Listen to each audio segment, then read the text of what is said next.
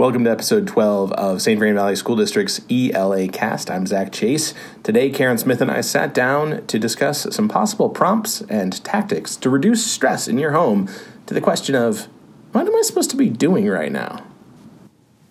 Karen Smith. Zach Chase. Let's talk. Let's talk. All right. Today's episode comes from a meme on Facebook where this girl is sitting in front of her laptop. The teacher is saying, any questions? Who has any questions? None? No questions? All right. And then the last panel, Mom, I don't know how to do this. It struck a chord with me. And then I talked to you about it, and it struck a chord with you as well. It struck a chord with me for sure. So today we're going to talk about in ELA, online instruction, hybrid or full online. We're going to talk about some ideas for helping families help their kids in the listening and speaking pieces and advocating. Because this is a key part of ELA, is learning how to communicate. That's right. Not just writing and reading, but just listen and speak. So where would you start? What are some quick things that you think parents can do to help their kids? Mm-hmm. And so when I was thinking about this question, Zach, I kind of compartmentalized it into two separate buckets, if you will. How do I know my child is actually listening to the teacher during that WebEx meeting? Because in a classroom situation, that is a little bit easier to identify. Sure, a kid can look and talk to a partner. Yep. Okay. When it's online, it's a little bit different, and so we want to definitely avoid the question: are you listening to your teacher right now? Not helpful, because the answer is going to be yes. Yes. Yep. Or can also be the proper response. So what do we do? That's right. So what we want to do is really tap into what can we be doing to show that we are actively listening to a teacher on a WebEx meeting. So some things that I like to see happening are kids actually drawing what the teacher is saying, because they are owning those ideas and they are assimilating those ideas into their brain and making meaning of it as they're listening. So, we did this with my fifth grader. Yep. There was a read aloud. We were wrapping up Spadefoot Toads, which we talked about in the last episode, but we're going to move on to a new book for the next one, so hold on to your hats. And I said, all right, after we get done with a couple of pages, I want you to draw what you think was most important, and then draw what you think was most important. And she thought it was onerous because she just wanted to sit there, right? Because she just wanted to let the information wash over her, and it didn't work very well. And then when we got done and she had drawn the pictures, I said, now tell me what happened in the chapter. And she was able to give me those big events that she highlighted. And where she just drew stick figures, she didn't know. Right? And so we had to go back and say, what happened here that was important? Yeah. All right. So drawing. What else? The other activity or task that my son is exploring right now is this concept of sketchnoting. Okay. So sketchnoting really pulls in the drawing aspect, but it also pulls in writing important words down to convey the ideas even further. And again, we're looking at ownership of ideas. We're looking at owning the thinking and owning the listening. So, they can be drawing, or they can be just jotting down words, or it can be a combination of both. Because what that would show us is that by engaging in those two practices, they're really pulling the ideas and making meaning of the ideas in their own way. So if I'm a family member and a grown-up of a child who's at home, asynchronous or online learning, and I want to make sure my kids have some structures for listening to the content that's happening and making sure they're engaging, it sounds like we're saying just draw the big ideas, draw the main things you're hearing. Yep. Sketchnoting, they may not know that word. Yep. And so just saying draw and add words that you think are important. It's like doodling. Yep.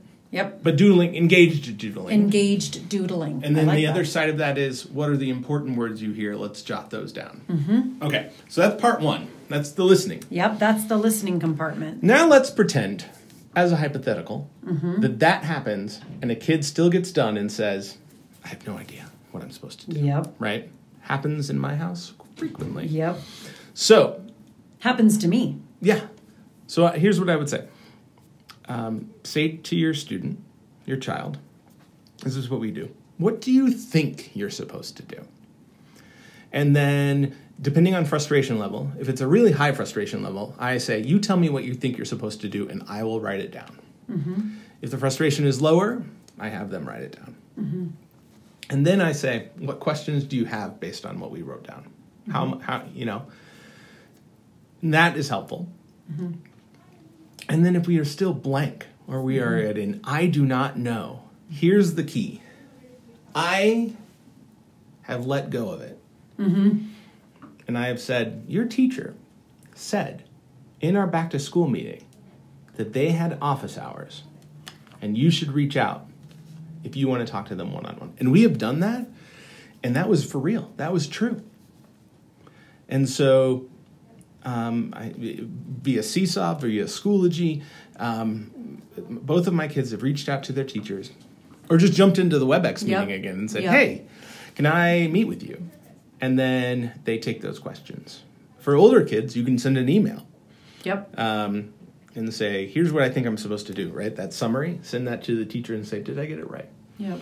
That would be where I would say the speaking side comes in. That's right. Because we need to be teaching kids how to speak and communicate in a world that doesn't allow for authentic, I need help, Mr. Mm-hmm. Chase, right? In the classroom, they can do that. So how do we promote speaking skills in either a hybrid or a remote way? And something that I'm hanging on to that you said at some point I have to let go and say, let's reach out to your teacher. And I think that's instrumental, because by saying I'm going to let go of this prevents a lot of frustration at home. By saying, because it can get into a very frustrating conversation for the parent and the child. What do you mean you don't know what to do? I don't know. I didn't hear the instructions. Why weren't you, we can see where this would go. Mm-hmm. But by basically saying, okay, I'm going to step back because there's an opportunity to exert your voice with your teacher to reach out and self-advocate is instrumental in making this happen. And I want to say this for any of the grown-ups who are listening, that is also wonderful information for your child's teacher, because otherwise it is silence. That's right. So they have given an assignment, and then they wait until it's due, and then the assignment does not come back, and they had no idea that anybody had any problems. That's right. So by saying, let's reach out, you have created some sort of communication there so that the teacher knows when to step in. Mm-hmm. And I want to add one little caveat there. Depending on frustration level, I say to my kids, do you want me to reach out for you, or do you want to reach out for yourself? Because there is a shyness there. Yeah. And one of the things I've realized by watching my kids is, in a whole group of kids, in a classroom, you can turn to your neighbor and say, wait, what did they say to do? And nobody knows. In a WebEx, it feels much, much bigger, because even though you may only have 10 other kids on the line, saying it in front of everybody could feel like you're saying it in front of 100 people. That's right. So saying, let's have this small conversation and then reach out directly to the teacher pulls some of that fear out of it, especially for kids who are shy or have a fear of speaking in front of other folks. All right? And something else, one last thing that I want to add to that is just be mindful of, how do we create safety in reaching out to the child's teacher to say, Zach missed this part of the lesson, because oftentimes kids are still going to have that fear that oh my gosh, I'm in trouble. Mm-hmm. We have to have a meeting with my teacher. Mm-hmm. So how do we create safety in that process? Because we know our St. Vrain teaching community is absolutely open and welcoming of that on their end. And it's just being mindful of how we create safety around that at home. Because your kid has a story in their head about what this is supposed to do and how they are supposed to act. Mm-hmm. And we have to help them make sure that's an accurate story. That's right. All right. Well, Thanks so much. Thanks, Zach. Bye. Bye. Thank you so much for listening. As always, if you have a question you'd like us to tackle to support your support of your students' online learning or hybrid learning, please go ahead and tweet us at SVVSDLA, or you can email Chase_Zachary at sbvsd.org.